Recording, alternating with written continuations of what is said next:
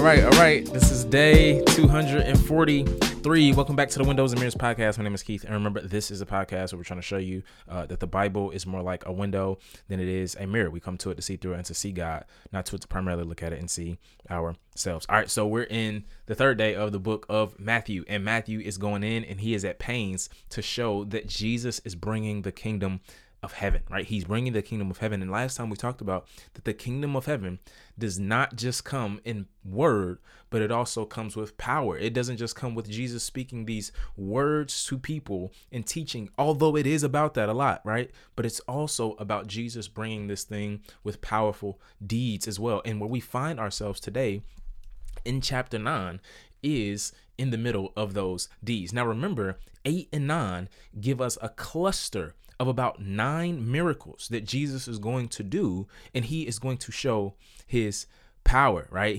We will see a ton of stuff happen in 9. He forgives sins, he heals a paralytic, right? He casts out demons, he heals blind men, all of these things. And in the middle of all of these powerful deeds that he's doing, one of the things that he does in 8 and in 9 is he calls people to follow him, right? Like Jesus is calling people to not be fans, as I always say, but to actually be followers. And it's amazing because I think that they're interspersed, the calls to follow him in Matthew 8 and in Matthew 9, specifically when he calls Matthew the tax collector. They're interspersed throughout the miracles to show that no, if you want to experience the power of Jesus, you actually got to follow Jesus. Like you can't just be on the sidelines and come to him whenever you need him or something goes wrong in your life. Jesus is like, fam, if you actually want to experience my power in your life, you actually have to follow me. And the call to follow Jesus is not something we start doing and stop doing. It's something we continually do until we enter into the consummation of the kingdom. And it's interesting too, in this text, the kinds of miracles he's doing. And it's important, right? Because at the end of the day, the book of Isaiah will say this about the messianic age and when the Messiah comes. It says, then the eyes of the blind will be open and the ears of the deaf unstopped. The lame will leap like a deer and the tongue of the mute will sing for joy. For water will gush in the wilderness and streams in the desert. The parched ground will become a pool and the thirsty land springs. Here in this text, it says the healing of blind men, right? The healing of the lame, right? All of these things are signs that the messianic age has come, that they are signposts to the fulfillment of all of God's promises that have come in the person and work of Jesus, right? And it's interesting because, again, Jesus is not just doing this haphazardly, right? This is very, very much strategic. And as he goes, at the end of 9, you know, it shows that opposition, right? He starts to build up opposition with some of the Jewish leaders who are opposing him. And I think we learn from Jesus here is that while we are on earth and we're following King Jesus and waiting for the kingdom to come in its fullness, there will be those who are coming against us, right? Very, very much against that kingdom advancing and those who are a part of it. And it gets into that. It's funny because it gets into that in chapter 10. So chapter 10 comes, and we have our second block of teaching. So remember, Matthew has these big 5 blocks, right? Chapter 10 is that second block, right? And so he calls his 12 apostles, right? The 12 apostles. And Jesus calls the 12, and he says here, basically, this is what I want you to do, right? Verse 8, heal the sick, raise the dead, cleanse those with leprosy, drive out demons, freely you receive, freely give. In other words, I want you to do the exact same thing I did. Right? He commissions them, and he says their ministry is to be in line and in step with his, right? I love this because in some ways this is a word for us, because all followers and disciples of Jesus are to be imitators of Jesus. We follow him, and one way that we follow him is by imitating him. And what God is trying to do is bring his rule and his reign on earth through his son, yes, and through those whom he has saved by the power of his son's spirit, right? So in other words, what God has always wanted to do since Genesis chapter 1, listen, he doesn't just want to reign over humanity, he wants to reign through humanity. So notice Jesus is giving them the ability to do the things God has called them to do. In other words, he's saying that like we share in the messianic rule. I'm getting to a little Paul here. We share in the messianic rule by the power of the Messiah's spirit, right? We reign and rule on earth. And that doesn't mean that we are in positions of authority all the time and then we have all the power and people are subject to us. But that does mean is that we bring the kingdom of God through our message and through deeds of mercy and love for God and neighbor, right? And so you see that here, he commissions the 12. Now, it's interesting. This is usually glossed over. Now, why does he get 12 disciples, right? Why does he get 12 disciples? Well, because corporately, they were supposed to spread God's salvation to the ends of the earth. Remember Isaiah 42, Isaiah 49, right? Israel, Exodus 19, Israel was to be a kingdom of priests, a light to the nations, right? The 12 tribes were initially called to be a light to the nations. In other words, God blessed them and saved them so that they could be the vehicle through which he used to bless the entire world. Obviously, they failed, right? We know they failed. We read the Old Testament for almost 10 months. They failed. And so what Jesus is doing here, he is bringing the restoration of Israel through his 12 disciples that correspond to the 12 tribes. You feel me? Right? Because the prophets prophesied, no, Israel is going to be restored. They prophesied it clearly, Jeremiah, Ezekiel, Isaiah, right? And Jesus is saying here, through these 12, I'm going to do what God has always intended to do. God don't abandon plan A, right? He don't go to plan B. It only distracts from plan A. And so Jesus does, he gets to 12 and he sends them out. And notice what he says. He says, don't go to the Gentiles. He says, don't go to the Gentiles. He says, no, like this is for the lost tribes of Israel. So in other words, again, Israel needs to be restored, right? Israel has to be restored first and then they can go to the Gentiles, right? Right. At the end of Matthew 28, he'll say, go to make disciples of all nations. And so he tells them, no, go to Israel. But he says, no, you're going to be persecuted. You're going to be persecuted. So I want to prepare you. Remember, I said ops is going to come, fam. When you own that kingdom mission, ops are going to come. So he says, you're going to be persecuted. And then you'll be able to speak before the Gentiles. It's so crazy. He says, you'll be able to speak before the Gentiles in light of your persecution. And I think what he's trying to say is, listen, fam, if you follow me, expect to have a cross-shaped life. Right? Expect to have a cross-shaped life. Don't let suffering and persecution blindside you. Right? The blind side hits hurt the worst. He's saying, no. Like, don't let it blindside you, fam. Right? Whatever it may be, whether it's being ostracized, whether it's ridicule and slander, whether it means you don't get the promotion, whatever it may be, persecution and suffering is coming, right? But it leads to the glorious kingdom. And I love it at the end because he even talks about the family, fam. He's like, no, like even amongst family business, it could be a problem. You feel what I'm saying? Like following me is that serious. It reorients your entire life in such a way that you relate to everything in the entire world differently because you prioritize me first. And so he says, no, like I came to turn like man against father, daughter against mother. He says anyone who loves father or mother more than me, anyone who loves son or daughter more than me is not worthy of me. What he's saying is this. He's not saying that we should be anti-family. Absolutely not. He's just saying that in comparison to the allegiance, authority, and love you have for me, it is so far off the love you have for anybody else, right? Jesus wants our ultimate allegiance over anyone else in the entire world. 11 comes. And again, yeah, Jesus is just saying, like, at the end of the day, Christianity doesn't cost you something. It's not Christianity, right? That's not a following of Christ. Now, we don't go hunt persecution. I have to be clear. We don't go hunting for persecution. We don't go hunting for beef with our peoples. We don't do all of that. But what Christ is saying, again, is that this allegiance should trump and triumph over all other allegiances and loves. All right. So Matthew 11. Matthew 11 comes, and it says, when Jesus had finished giving instructions to his 12 disciples, he moved from there to teach and preach in their town. So it ends a big block of teaching.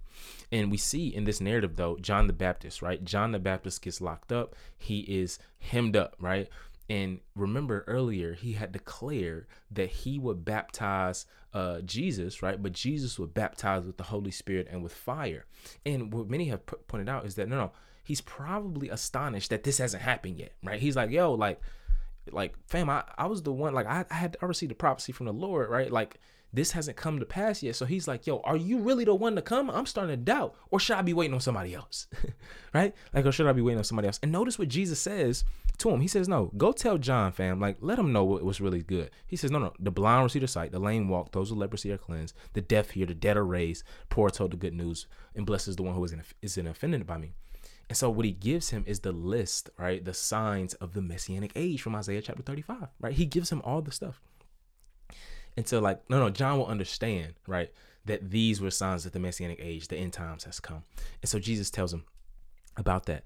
But it's interesting because, again, John is locked up. He's hemmed up. He's persecuted for his faith. Now, remember, Jesus just told the disciples that there's going to be a problem because you preaching that kingdom talk. Right. And you see John is like real life illustration of that. And then as you move forward, he talks about this generation. He says, no, John is one of the greatest among men.